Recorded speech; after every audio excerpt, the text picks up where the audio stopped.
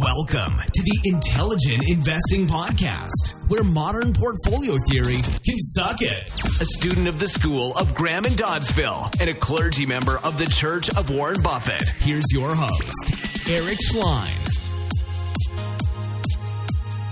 Hi, this is Eric Schlein. You're listening to the Intelligent Investing Podcast, and today we have on Harris Kupperman, also by the name of Cuppy, as you may know him through his blog. He is the CIO of Praetorian Capital. Cuppy, welcome to the show. Hey, thanks for having me on. No, dude, I'm happy to have you on. You're one of my favorite blogs to read online, so it's appreciate that. Honored, actually. Yeah, I feel like we've talked before in Omaha, Nebraska, the Berkshire meeting. I'm sure at some point, but it's nice to have you on my show and just be able to sit down, kick back, and have a good conversation. So yeah, absolutely. And if we met at Berkshire, honestly, I don't remember it. I meet 200 people each Berkshire, and I don't think I'm sober at all.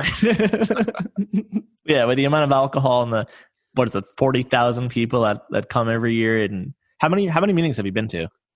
Probably about 15 of them. Yeah, okay. But the best part of Berkshire isn't the meeting. I mean, the meeting is whatever. No. It's going out after the meeting's done at about 4 and staying out to about 4 a.m. with all your friends and going to all the private parties. And it's one of these things where everyone hosts a little get together for 2 hours, and you just go basically party to party to party and sing all your friends. And some of them come from so many different countries. It's just so great. You don't see them in one place any other time of each year. Do you actually attend the actual Q&A at this point? Yeah, I sit down, but I could give I can answer the questions more or less. You know what they're going to say. You already know. Yeah, it's funny. You almost can tell what they're going to say before they say it. Yeah, pretty much. Yeah. There's not very many surprises. No. Now, listening to Charlie, I know you said when we talked a little bit before the show, you were at the last Wesco meeting with Charlie. I've been to a Daily Journal meeting. That, to me, is a little bit more interesting, listening to Charlie Munger speak for hours and hours. I bet. Charlie is he's interesting. He really is. And you can ask him anything. How many people go to the Daily Journal meetings now? Maybe 1,000. Wow. When we did the Wesco, it was maybe 200-300. And he stayed there until they ran out of questions. And, it's not like the Berkshire where you have to, bum rush the mic to get a spot. Literally, the mic was there, and there's about a 3-person wait, and you could ask him anything you wanted. Yeah. It's still like that at Daily Journal. So that's great. Yeah. So what have you been up to these days? You're running Praetorian Capital. You do a bunch of stuff. So what are you up to these days?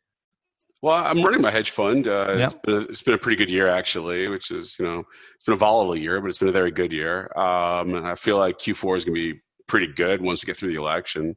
I've been doing a decent amount of traveling. The borders are closed, so I'm traveling the United States. And, it's kind of funny. I live in South Beach. I've been here 16 years, and I've really never gone north of Boca, effectively. Really? I knew nothing about my own state. I knew, places in Central Asia better than 100 miles north of me.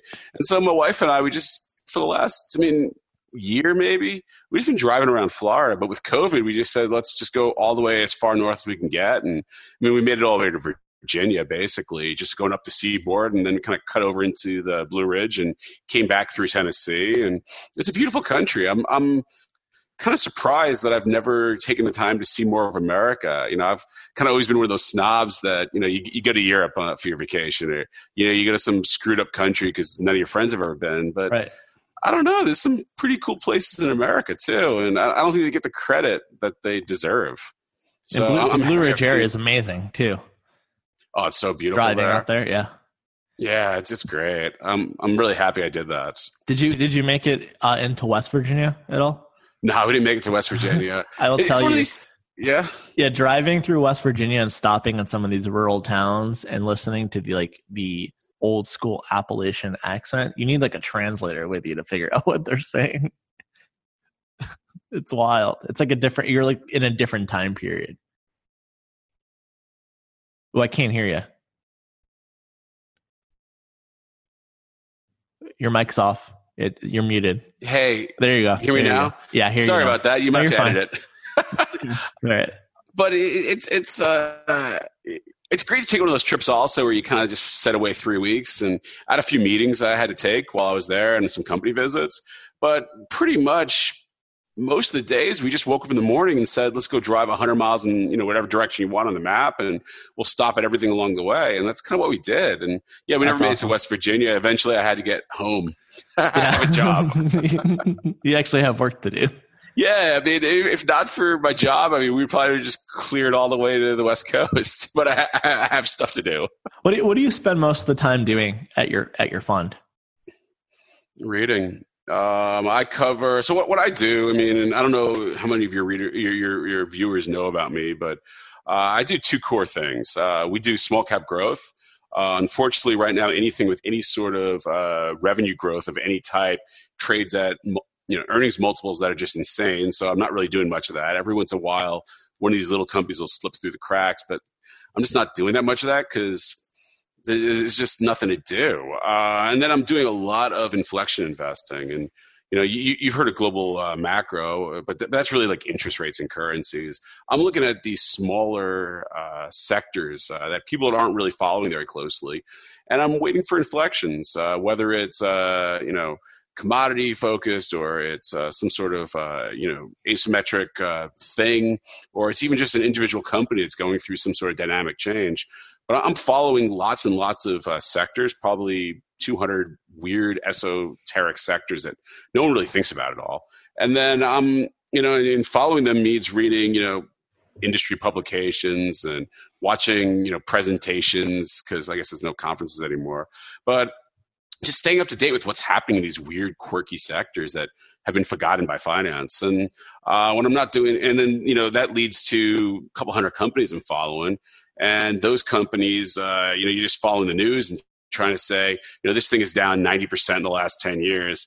When is it going to get better? Or when's something going to change? I mean, I always say that the most money in finance is made when something goes from hopelessly fucked to marginally shitty. Yeah. And, something that's down 90%, if it goes, to down 60%, it's a triple. And, that's a pretty good year. So, right. I mean, we're watching these things. We're trying to get the inflections in them. I work with another guy, and, I have dozens and dozens of real smart friends. So they're always calling me up, hey, Cuppy, have you looked at this? And what do you think of that? And I'm doing the same. And we're just trying to cover a galaxy of information. And, so at the end of the day, I spend most of my time kind of sitting right here at our office and just reading. And, whether it's like thousands of emails or stuff that people send me, or, just stuff on the internet, I'm reading something at all times. Yeah. That's what I do all day. What would be some examples of some of these very cryptic, esoteric industries you're looking at? Well, I'm really big in home building right now. Okay. It's a sector that's kind of peaked out in 2006. So it's 15 years of pretty much nothing. It bottomed out in like 2010 or 11, and then it just kind of bounced along the bottom. And it's been a 15-year period with a lot of consolidation, really weak demand, and demand's gone parabolic right now. And home building itself is a pretty awful industry. It's just capital intensive, low returns on capital. You don't want to be in that. Yeah. But the guys who are supplying the home builders, the parts for the homes, windows and doors and pipe fittings and siding and stone facade and all these weird things that you never really think of when you look at a home, all the components. There's been huge consolidation in the industry, and you really have a one and a two in these little verticals, each of them, and there's really no three. And because of that, you have huge pricing power, and the Toll Brothers of the world, they'll basically split their orders between the two players because, they'll try to play them off each other a little. But these are actually really good businesses. And I didn't realize how good of a business they were until you look at them and you say, wow, these things were earning 20% returns on tangible capital at the bottom of the cycle. And now we're inflecting up. Maybe they'll earn better. And they put a couple turns of leverage on them, and they're earning 100% a year. But it's one of these weird things. Like, you'd never think that stone facade is a great business. Right. Exterior cladding. I never think about these sectors. Yeah. But you start learning about them, and vinyl windows, and you start learning about these sectors, and what's changed and how technology has made it so that it's all about scale, and, it's all about just-in-time inventory for the home builders. So you need to have facilities near where they're building.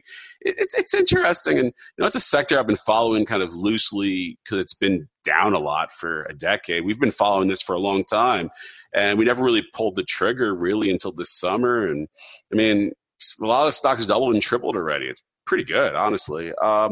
But I think there's a lot more runway. But that's one of those like quirky, weird sectors. I mean, what we're looking at right now, I think nat gas is about to have another turn. That'll probably. Why is that? Just because they're drilling less. We're going to go. We've gone from like 95 BCF a day in the U.S. This time last year. Basically, we're in the mid 80s right now. It bounced around week to week, and there's hurricanes and stuff. But let's say we've dropped already 10 BCF. Part of that is just that there's been a lot less drilling.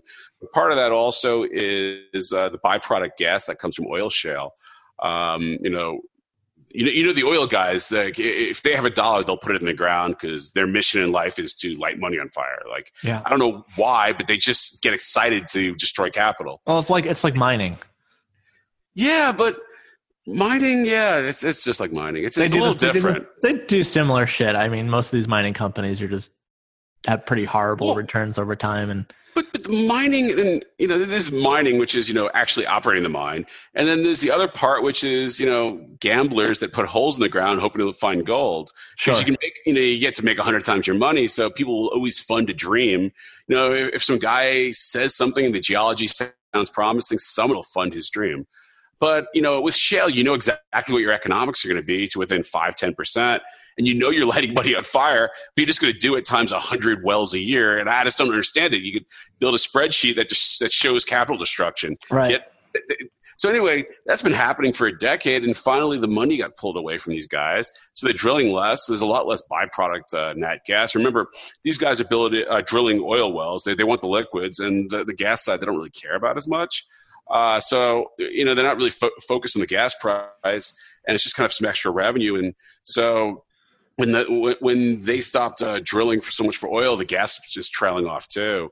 And in the end, the U.S. economy, COVID, it kind of hit demand a little, but it didn't come off as much as oil came off, and it's recovering very fast too. So gas demand is good, supply is down, capital's down. There's a bunch of LNG uptake expected in the next couple of months. It looks good, I think. And are you looking at equities or always equities? Yeah, okay. I mean, I'm not going to trade the futures. Or the bonds. Do you look at the bonds at all? We've looked at some of the bonds. But in the end, I'm an equities guy. You have the most torque there. And a lot of these things, I mean, are bombed to bits. You can look at the charts and they're all down 95%. And I mean, 5 months ago, everyone thought they were going bankrupt effectively. And the bonds are trading in the 20s and 30s. Now the bonds are 50s to 70s in the stuff I'm looking at. And, the equities kind of had a big bounce and they pulled all the way back. And, we own quite a few of these. Are you comfortable talking about a few of these names? I mean, the one I guess most excited about is the one that's the shittiest. Yeah, it's Sandridge. Okay, I own a lot of it. It has no net debt, which is what allows you to own a lot because you have no risk really. They're not drilling anymore. New CEO came in and said, "To hell with this. We're lighting money on fire." Now, Sandridge did go bankrupt before, right? And they came out of bankruptcy. Yes. Okay. Yes. But the new CEO, I think, is actually really sharp. I like him. I've talked to him a few times, and he's just cut a ton of costs, cut a ton of people. I think in the end, if you're looking at $3 nat gas and you're looking at $40 oil, this is going to earn something basically around the market cap each year. And of course, it's trailing off like 20% a year. But you're going to basically get your market cap back in cash this year. If you think nat gas is mid-high threes, you might make more than the market cap. You kind of build a model for what you expect the future production to be that's effectively PDP, and you have a price that's way higher than today's price. And unlike a lot of these companies where if you're off by a little bit because of the financial leverage, you could be insolvent. Here, if you're off by a little bit on the PDP, you're just off a little bit. Maybe it's only worth $5 instead of $20. It's kind of whatever. I don't think it's worth $1.50 or $1.75 wherever it's trading. And I've been wrong on it. I've owned it, from higher prices, but when it got down to $1 and went below $1, I bought a whole lot more. And it's a reasonably, it's my largest gas exposure. What percentage of your portfolio is that? I'd rather not say. Okay. But it's a top 10 position, put it that way. Okay. It's the biggest piece of my gas exposure. Do you stay pretty concentrated generally, or how do you look at that? We run a very concentrated book. We're 6 to 12 positions at a time. And a position might be one company, or it's going to be a basket like what I'm doing right now at Nat Gas. So I have a Nat Gas basket. It has a couple names in it. And then I also have some thermal coal because it's the most hated sector. Yeah. You can't have anything this hated without eventually having a recovery in share prices.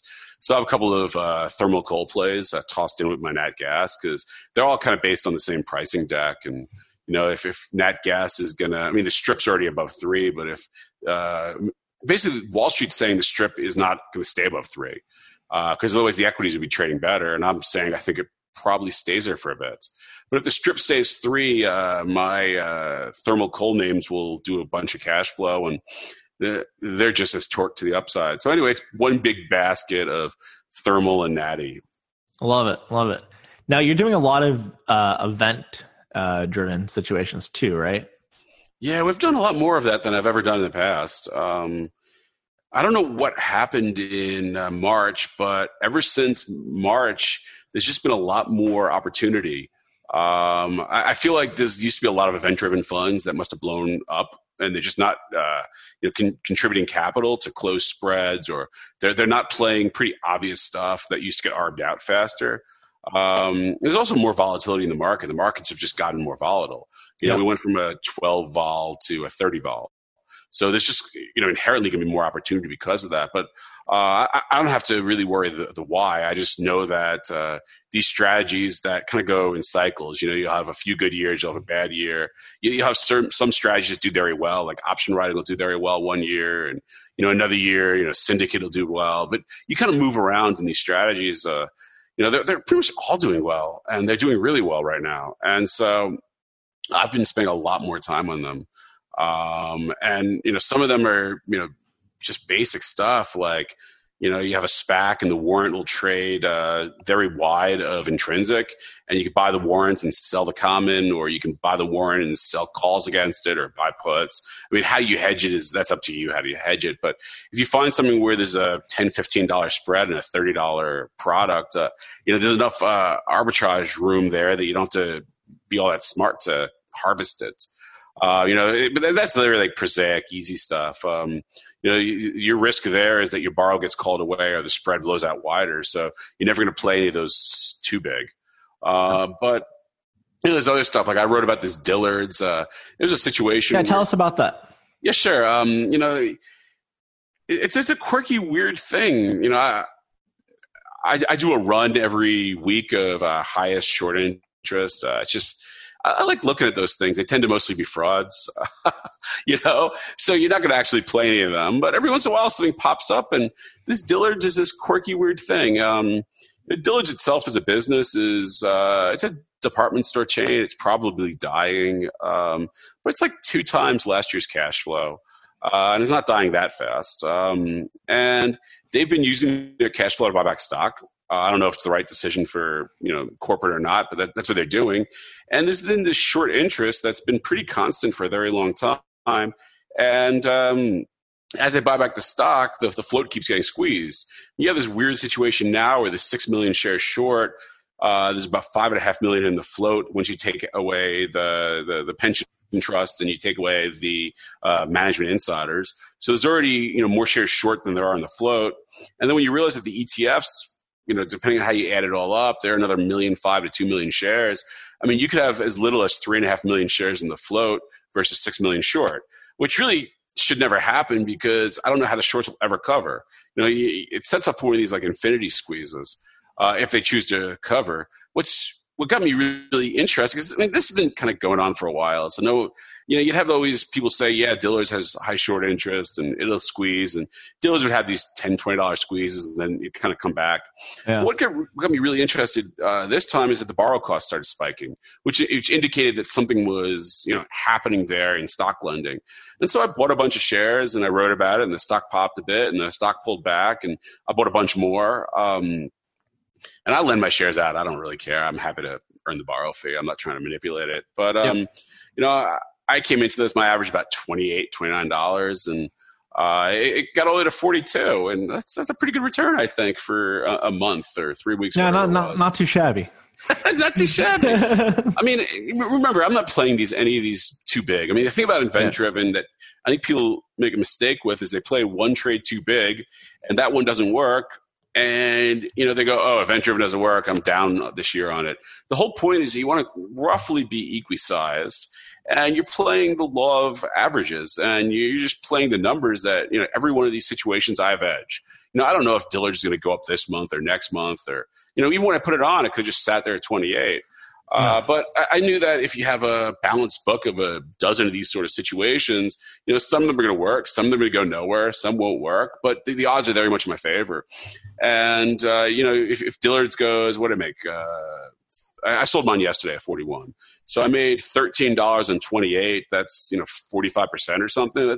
You make 45% on something, it balances out a lot that don't go anywhere or even go down a little. And, but anyway, there's a lot of these strategies, like short squeeze has done very well this year, actually surprisingly well. All of them done well. And I've just been following a lot of these sort of strategies, and I don't know, it's the sort of thing that usually, makes a bit of money. And oftentimes event-driven is not so much that you're going to make money on that one discrete event, but it sets you up for something better. So one of the things we track very closely is CEO change, for instance, especially companies that are down a lot. Eventually the board says, we're done. And they fire the CEO. And so, the press release will say something like, effective immediately, the CEO has been fired. This, someone else is stepping in as an interim, and we're going to search for a permanent CEO. And usually the stock drops. And the stock drops because the board's looked at the Q3 numbers preliminary, and it's a bloodbath, Yeah. So, but in reality, the stock should probably be going up because this guy's ran the company into the ground, and he really should have been fired 2-3 years ago. And now you're having the change come, and if the assets are good, and if the bones of the company are still viable, a new person probably can fix it. And you have this sort of situation where they fire the guy, the stock usually trades down. Eventually, they hire the new guy. He takes a big bath. Think of Bed Bath, for instance. They eventually fired the guy. The new guy took a giant big bath charge. The stock kind of traded down. I mean, it dropped in half almost from the day they hired him. And then, bounced around for about 6 months. And the new guy, started to make some progress in turning it around. And, he was dealt a bad hand with COVID. But it's starting to show progress. And here we are at 20. But, the stock, after he big bathed it was like $8 or $7. And 6 months later, you're at 20. And that's kind of the cycle I'm talking about. So, you'll watch it event-driven and be like, oh, they just sacked the CEO. The big bath's coming. You could short it and make 20%. And, 70, 80% of these will work, okay? Yeah. It's just a numbers game. But it also sets you up to say, who's this new CEO? What's his plan? Let's call him up and see, how he's thinking about this. And let's watch the data points along the way, because if it turns around, it turns around. And so, event-driven can lead to a full-on investment position. You shouldn't just think of it as, I'm going to grab this 20%, edge or whatever it is, and I'm done with it. It's a lot of them, it leads to something more. So anyway, I really like the strategy, because whenever you have some sort of dynamic change, you're going to have share price movement. And usually with dynamic change, you have dynamic share price movement. And in the end, I'm out there looking to earn very, high returns on my capital. So I want stuff that's moving. Do you ever look at, say, when there's a CEO change and go even further than that and screen for, say, CEOs that might be coming in, maybe with a CFO background or an M&A background, with a speculation that, there could be some kind of deal in the works, which is why they're bringing a new guy? Yeah, you can look at it in so I've looked at that before. Ways. It's kind of interesting. And that's worked out. Going back to Sandridge, okay? Yeah, sure. Carl Icahn, who controls it, he had this plan to drill out Colorado, which at $80 oil would have made a ton of sense, and at $40 oil, it's suicide. So he had a guy who was drilling, and they lit a lot of money on fire because they guessed wrong on the oil price. Yep. Carl now is down a lot of money on this investment. They brought in a new guy. This guy's a cost cutter. He's not a driller. He's actually an iBanker. His last company, he was hired by the bankruptcy, is Jones Energy, which is also another lemon of an asset. But they put him in as CEO while it was still in bankruptcy. He took it out of bankruptcy. He cleaned it up and he sold it. Yeah. That's the guy's background. If you look at his comp package, he's very well incentivized at Sandridge to clean it up, get 3 good quarters, and sell it. Like, that's the way his comp package is structured. So all you have to do is read the guy's comp package. Will he do something different with it? I don't know. Maybe. If there's value to be created, he's going to create value, I think. Yeah. But his incentive is to sell it for, 75 cents on the dollar of PDP, which, probably gets me like a $10 to $15 share price. So, you just have to look at all these things. And yeah, you're right. Every CEO is different. But if you look at their background, you can figure out what they're trying to do and, what they're likely to do. Yeah, right. Now, I want to. You wrote a thing, maybe a few days ago on Joe. Oh yeah, we should talk. We should talk about that because that's sure. Very interesting, and that's been one of these value names that, God, I don't know. I feel like it's been around since like I'm a kid. It's gone nowhere, for like 10 years, 15 years, something like that. So tell us the deal with the business and give people a background for those that are not familiar. So St. Joe, ticker symbol is JOE. They own 175,000 acres in the Florida Panhandle. Used to be a timber company. They have exited the timber business, though they do sell some logs. And now they're developing the property they have. It's been dead money for 15 years, as you said. I don't think anyone ever doubted the value of the land. There's been some short sellers who've gone out there and said, "Oh, this is worthless swampland." But it's not swampland. It's some of the most beautiful land in the state of Florida, and it's actually the highest land in the state of Florida. Walton County is the highest point in the state of Florida. I just want to say before you go on, I think a lot of these, just in general, these publicly traded businesses that just have a ton of land on the books, a lot of them have gone nowhere for a long time. Yeah. They've gone nowhere. The stock market's funny in that you can look at something and be like, I think the NAV is north of 100. It might even be 200. But, it's not going anywhere right now, and it's dead money, and there's no catalyst. So we're just going to ignore it, and we're going to let it trade at 20 cents to the dollar forever. And a lot of very intelligent people looked at this and came to that conclusion, which is fine, whatever. Yeah. And they're probably right to make that conclusion, quite honestly, because it's gone nowhere. What's changed? And if you're never going to get that money collected, then maybe it should trade at that price, is what they would say. Right. If you're going to go in there and you're going to sell off the acres to someone else, then yeah, you're going to create a lot of value. But if you're not going to sell off the acres, then it's just kind of trapped inside the entity. What's changed is that the Panhandle has hit critical mass now, and it's actually growing very rapidly in terms of the population. You have this weird chicken and egg problem in any area that's sparsely populated. People want to go there, but they're not going to go there if you don't have stuff for them, like schools and hospitals and grocery stores. And, you can't build those sort of amenities unless you have people. Right. So you had this very long-running chicken and egg problem.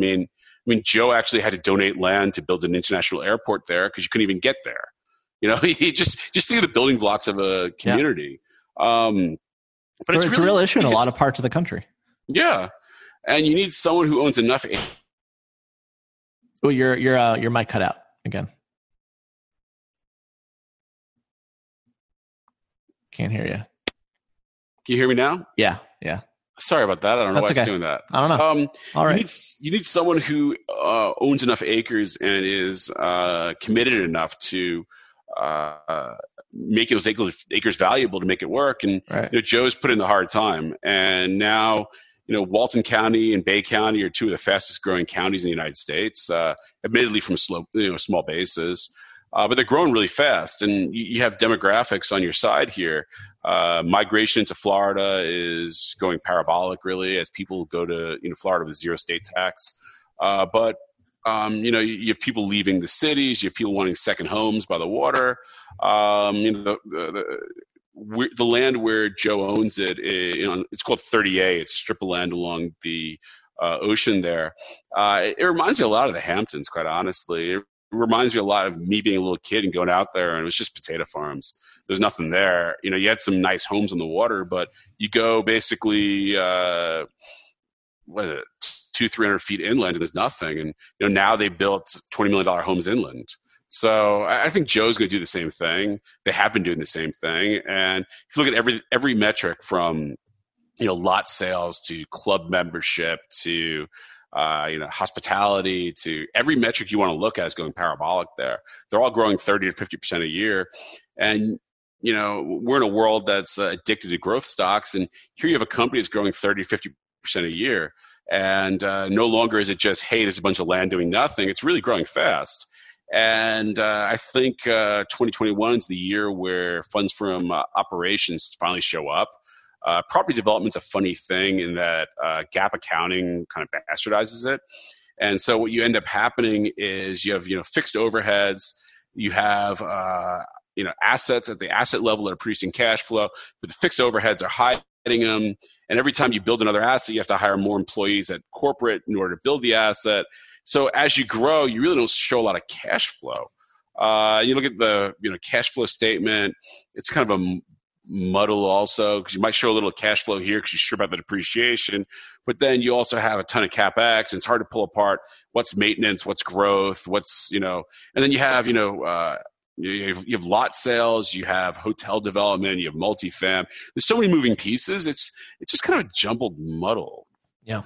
But when these people start looking at this revenue growth that's going to be 30 or 50% a year, I think they're going to be able to pull it all apart. Well, they might not pull it all apart in terms of funds from operations, but they're going to be able to look at this and say, this is growing fast. And, it's not like it's tiny. I think they'll do almost $200 million of revenue next year. It's not a small company anymore.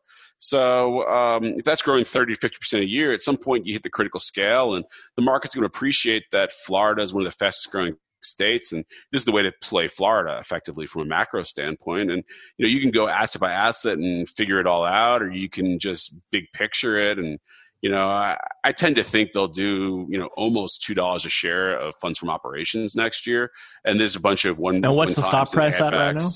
It's a $25 stock right now. It was 21 when I wrote about it. And, one of the things I found with this blog, I have a blog called Adventures in Capitalism, and I recommend people sign up. I do too, by the way. You do what? I say I recommend people sign up too. I appreciate that. Thanks. Yeah. I write about once a week, just kind of whenever I get around to it. It's a free blog, so, you get what you pay for. But, I've found that when I write about something, if the thesis is good, people reach out to me, and the stock sometimes moves a little. If the thesis is, if I'm dead on it, it's like, the stock might go up a little, and if I'm wrong, you can say as much as you want. Just the stock will go nowhere. It's I've learned, having done this for 10 years with the blog, and so I put some eyeballs on St. Joe, and I'm surprised actually, because the stock spiked from 21 to 25 in 3 days. So clearly, the story resonates with people. And clearly, it was the Cuppy effect. It's not a Cuppy effect. You know how many times I've told people I think sandwich is cheap? I mean, I'm kind of fucking with you. It's funny. Like, I've talked about some pretty thinly traded securities on this blog, on this podcast. there was one actually where I was like, well, I don't know if I want to talk about this because then it's going to prevent me from buying more. I talk about it on the show. I have a guest on. The next day, the stock is down 20%. So who the hell knows? Who the hell knows? But look, Sandwich is 50 million market cap. My friends and I own a good chunk of it at this point. It never goes up. So, the market's telling me that I'm either early or I'm wrong. And, early is a form of being wrong, I guess. Maybe. And, but I'm not making money with it. Right, yeah. So, when you see people, but to be fair though, I mean, you see some of these businesses where they can be dead money for a few years, and all of a sudden in a week, something happens, and you make all your money in a week or two. Yeah, that's usually how it works, actually, especially in small cap. Yeah. Small cap's funny in that, when you look at large cap, there's enough people following it that it'll just kind of grind higher if the thesis is working out. You might have spikes around earnings, but it'll just grind its way to wherever it's meant to go. Small cap will just sit there, and then one day you wake up and it's up 50%. And 2 days later, there's a press release, and you're like, "Oh, that's what happened." Yeah, yeah. And, you'll never see that with Coca-Cola. No, I mean, actually, in 2018, I put on 11 total positions. So I run a really concentrated fund. Yeah, I put on 11 total positions over the course of the year, and I had 5 of them either get acquired or someone go activist or hostile, where someone made unsolicited tender for the company. But I had 5 of 11 where it was cheap. It was cheap. I went home every day. It's cheap. Keeps getting cheaper. And one day I'm up 75%. It's just you wake up in the morning. It's like, there's been a good day. Yeah. Yeah, exactly. So what do you see as the future of Joe if you look, let's say, 5 years out? I think it's just going to keep grinding higher. I don't think it's going to be any fireworks. It's a steady Eddie. I really like the management team, by the way. They're what is their background? I'm not actually that familiar. Just property development. But I mean, the new management team came in about 5 years ago. They had a guy in place earlier who was from Disney, and he just spent a fortune, and he tried to build all these grandiose things, and they didn't sell well. He didn't understand the market very well, and he just spent too much money. And the new guys came in and they said, let's go hit some singles. And they've been hitting singles, and they just keep tying it all together. And they're doing really well. And I think, you're going to continue to see almost every month another announcement of another project. Every project, I mean, what Joe's doing that's, I think, different from a lot of property developers is they're saying, we're going to partner with people. We have the land. We're going to contribute our land into a joint venture. Someone else will do the development, which is the risky stuff. You go over budget, bad things happen. Joe's just putting their money in. They own a percentage of whatever happens. But also, if you look at like Howard Hughes, which is another land play, it's been kind of a disaster. And the reason it's a disaster is they're building it all themselves. So they have their cash going out the door. So when your mic cut off again. Nope, still not working. Am I back now? Yeah, you're back now. So last thing I heard is when COVID hit was the last thing you said. That's okay. Oh, I don't know why my microphone's having trouble. Sorry about that. Very good. All good. I've never said technology was my thing. Yeah. No, but when COVID luckily you're not in IT, so. Oh God! If anyone knows a good IT guy in South Beach, Florida, I'm ready to hire you. Okay.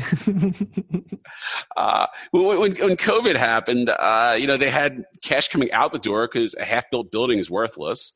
This is Howard Hughes. Yes. Okay. They had basically these buildings they had to complete with no money coming in, and they did a down round and diluted.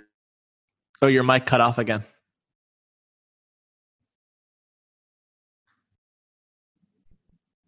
Why is it doing that? I don't know. It's weird. We'll try that one more time. Let me take this from the top. Can you edit this? Yeah, I can edit it. Sorry, I don't. It really won't need that much editing, but it's okay. All right. So, the problem with Howard Hughes is that when COVID hit, they had cash going out the door to finish their property developments, and they have no cash coming in because all their revenue stopped. So they did this down round, diluted everyone. The other problem with Howard Hughes is that when you want to build a big building, you end up with a lot of very expensive employees sitting at headquarters. You have, architects and designers and permitting guys and quality control guys. But all these people are costing you money. So you have this bloated overhead, which means that, as you're growing the business, you have this overhead that's growing sometimes even faster than your revenue because there's a lag on the revenue side. You have to build it and lease it up and stabilize it. And it's this giant drag. And then the other problem is that if you have these people on payroll, you're kind of forced to continue building stuff, even if the economics of each project don't work. It creates a bad incentive. Well, you have this sunk cost. So, what Joe is doing, they have a lot of, expensive people on payroll.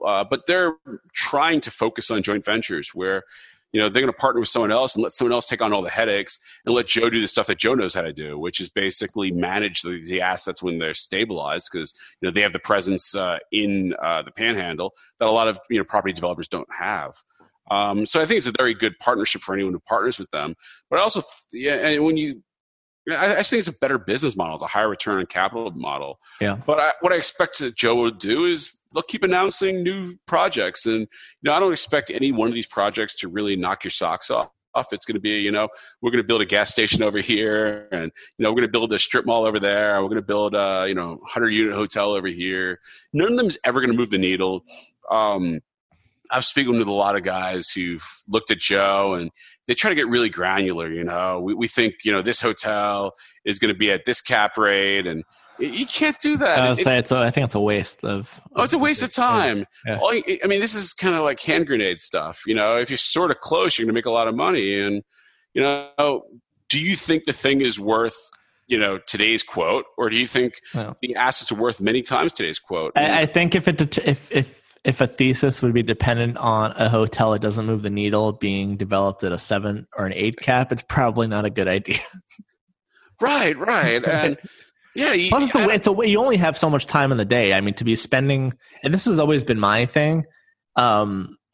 If you're spending 1,000 hours on this very detailed analysis when you could spend 5 hours on something that's going to be fairly accurate, it's like time is a resource too, and you're going to be wrong on half the shit anyway.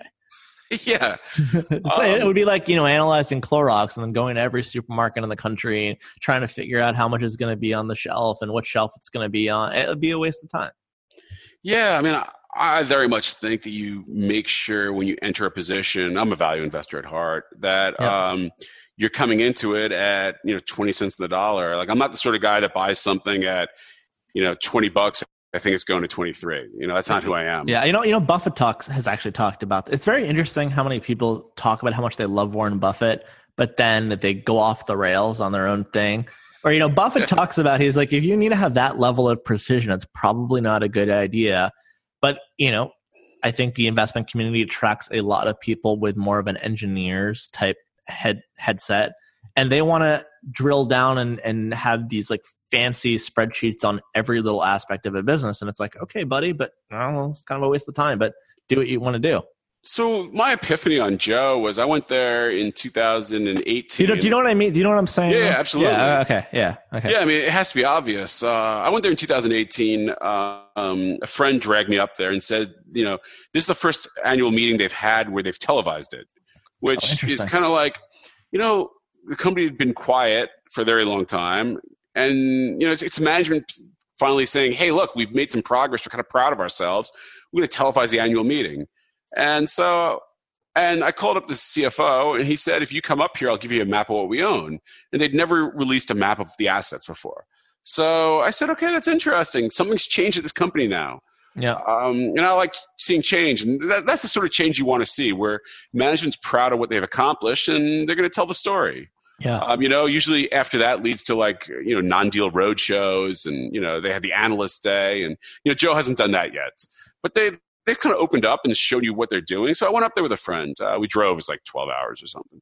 We went to the annual meeting. They gave us the map, and we start driving around, and we're, I'd never been to the Panhandle before. We go to 30A because we're just looking at we're just following the map, and they gave us kind of a route to take.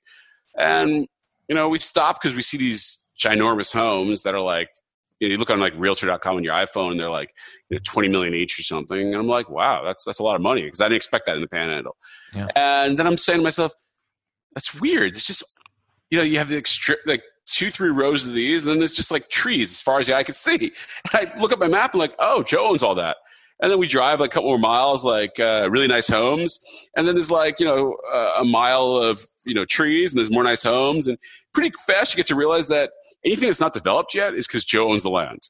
And then you start looking at, you do a back of the envelope of, you put 2 homes per acre, and these are $20 million homes, and your build cost in these homes is negligible. It's like $200 a foot or whatever. And you're kind of like, so, the acres are like $20 million acres, and Joe has like thousands and thousands of them. I mean, you kind of you just kind of backwards engineer into what the things are worth, and you're like, wow, like there's zero chance this thing is worth what it's trading for. It's not even. Where did the swampland thesis come from? I don't really know. It doesn't sound like swampland at all. I've had a number of people write to me that it's swampland, but there's actually very who was the famous short seller that was shorting this? Einhorn. Was it Einhorn? So I think Einhorn was the guy that used to call this swampland. The odd thing, actually, and this is, I think, one of the funniest. So they do have some swampland. They've turned it into a conservation park, and they were able to get a lot of environmental mitigation credits that they were able to use to increase the density of some of their other development assets. And as it turned out, the swampland was the most valuable thing they had. Because, it's the reason they were able to, if you look at, they have it's called the Bay Walton Sector Plan, which is approved by the government. And it's kind of like a 50-year plan of how to develop their land. And they were able to get pretty dramatic densification, especially in a commercial space, because they put about 50,000 acres into permanent conservation because they were swamp. So, right. The swamp actually created the most value. So funny. So, yes, there is some swamp. It is a conservation easement now, and it'll forever be swamp. And it's created the most valuable possible. Yeah. So, it's interesting. Yeah, I think you got to be, even if you weren't bullish on Joe, because there's a lot of these other land plays that, are not as interesting. But I think to short a land play is a little crazy. So I don't know who's short this anymore. Einhorn was right in 2007 or so. It just wasn't growing very fast. What Joe did was they sold off their oceanfront, and they had a couple of years of pretty large revenue and earnings. And then after that, there was nothing to come. They didn't really have any, plan to build commercial space or, build annuity revenue. They just kind of sold pieces off, and it made no sense what they were doing. And Einhorn was right, and the stock dropped from 80 to like 15. But I don't know who's still short. There's 6 million shares short, and there's like 10 million shares in the float, maybe. Yeah, it's a little odd. It's very odd, actually, because so I went there. I was there 3 weeks ago, and I had some friends come join me, and we rented a $2 million place, and we rented it for 2 weeks. It was beautiful, but a bunch of guys running hedge funds, they came join me, and we drove around. And I'd driven the assets before, but when I always get a kick out of seeing other people's impressions of assets, because I'm known to have my own views, and everyone's just like, wow, I can't believe it's a $20 stock. Like, they just couldn't get their head around it, because it's so obvious that 100 a share is the lower floor, and depending on how you build your model, you could be in a couple hundred a share. And so I don't know who's short this thing, but they obviously have done shitty work. Yeah. On that note, interesting. Anything else? I want to wrap it up in a few. Is there anything else that's like pressing or really, really interesting that you think is worth talking about that we just haven't covered? We've gone through a lot.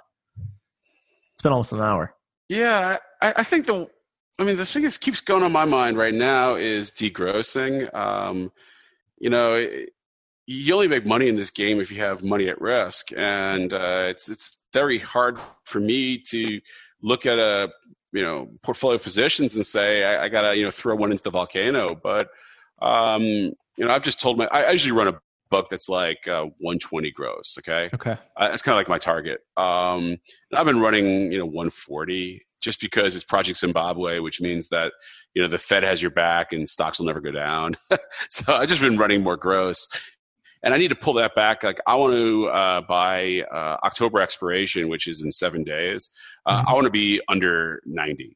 So I'm just selling, and I'm just pulling positions off, and spreads that I had on haven't closed, gone. I have options that expire in October. I'm not reloading them for November. I write a lot of puts just because it's a good way to get long cheap stocks, because you just write a put at a discount to the market, and either you get your couple % premium, or you get long something you want to get long anyway at a great price. I'm not reloading those, but it's just harvesting the book. It's hard, and I don't know what's going to happen at the election. It's very likely that it's a clean election, someone wins, life goes on, we all kind of forget about it. Or it's very likely that it's a hung election and markets hate chaos. And I mean, you can look at a lot of scenarios that are pretty awful. And so you don't have to have money at risk every day of your life. I don't feel like I'm risking a lot. I mean, if the election goes off without a hitch, was the market go up 5% that day? I could just reload, or just sit there in cash and wait for the next set of opportunities. Every day of your life is a new opportunity. Or something really awful could happen, and at least I'm going to sidestep it a bit and have liquidity to buy whatever sectors get blasted. But I don't think people think enough about just systematic degrossing, because in the end, you especially in the hedge fund world, we're paid to take risk and earn returns, and you're not really paid to degross. And I don't know. The most likely scenario is nothing bad happens, and I was dumb to degross. But I don't feel like I miss much if I don't. And so I look at my book every day and I say, like, what am I going to sell today? Because I got 7 days left and I got to find 1,000 bips. And I have my core positions. I'm not selling any Joe. Like, if Joe went to 50 tomorrow, I wouldn't sell it. But I'm not selling my Sandridge. I'm not selling my tankers. Like, what am I going to sell? And that's hard. So I don't know. That's what I'm thinking about every day. I feel like selling is always harder than buying. So when it goes up, it's easy to take profits. When you're down on it, it's always easy because you can say I got it wrong, or you get a tax loss, and I've had a really good year, so I need some tax losses. But it's really hard when you still believe in the position and things are sort of going right, but the market hasn't yet paid you for it. Your catalyst is imminent, or maybe it's already happened, but the stock, it's up 10%, but you think it's got more legs. Like, those sort of things are the hardest. Yeah, no, for sure. And then I guess the other thing people forget about degrossing is that you can degross by selling, or you can degross by selling calls. And I don't think people do that enough either. If you own a stock that, you paid 5 for it and it's gotten to 10, and, you don't want to pay tax and you don't want to take it off because you really think it's worth 20. If you sold the 12 calls out 2 months, you get paid $1. Well, you've just taken, it's the equivalent of selling 10% of your position in a way. Yeah. And there's a lot of ways to structure degrossing. So, you got a lot of, puzzle pieces, use the puzzle pieces, Yeah, totally. Cool. All right. Well, if people want to either get in touch with you or, learn more about what you're up to, where should they go? Adventures in Capitalism, sign up there. Like I said, I have a blog and I write whenever I feel passionate about some topic, or I see something interesting that I like to, share. The origination of my blog was I used to have an email chain to about 50 friends, and it just got unwieldy and I forgot to copy people. So I built a blog, and from about 50 people, it's grown to where it is today. I've never marketed it. It's just people come find it and sign up for it. In terms of my hedge fund, it's called Praetorian Capital, pracap.com, but you have to be accredited. And otherwise, just email me. I'm easy to get in touch with. Okay, great. Well, Cuppy, it was great to have you on the show, and you're welcome to come back on anytime. Hey, thanks. Appreciate it. Yeah, of course. All right, take care. You too. All right, bye. Thank you for listening to the Intelligent Investing Podcast with Eric Schlein. If you'd like to connect with Eric for questions, comments, feedback, ideas, or to inquire about being on the show, please contact Eric at intelligentinvesting@gmail.com. So, in the words of Charlie Munger, I have nothing to add.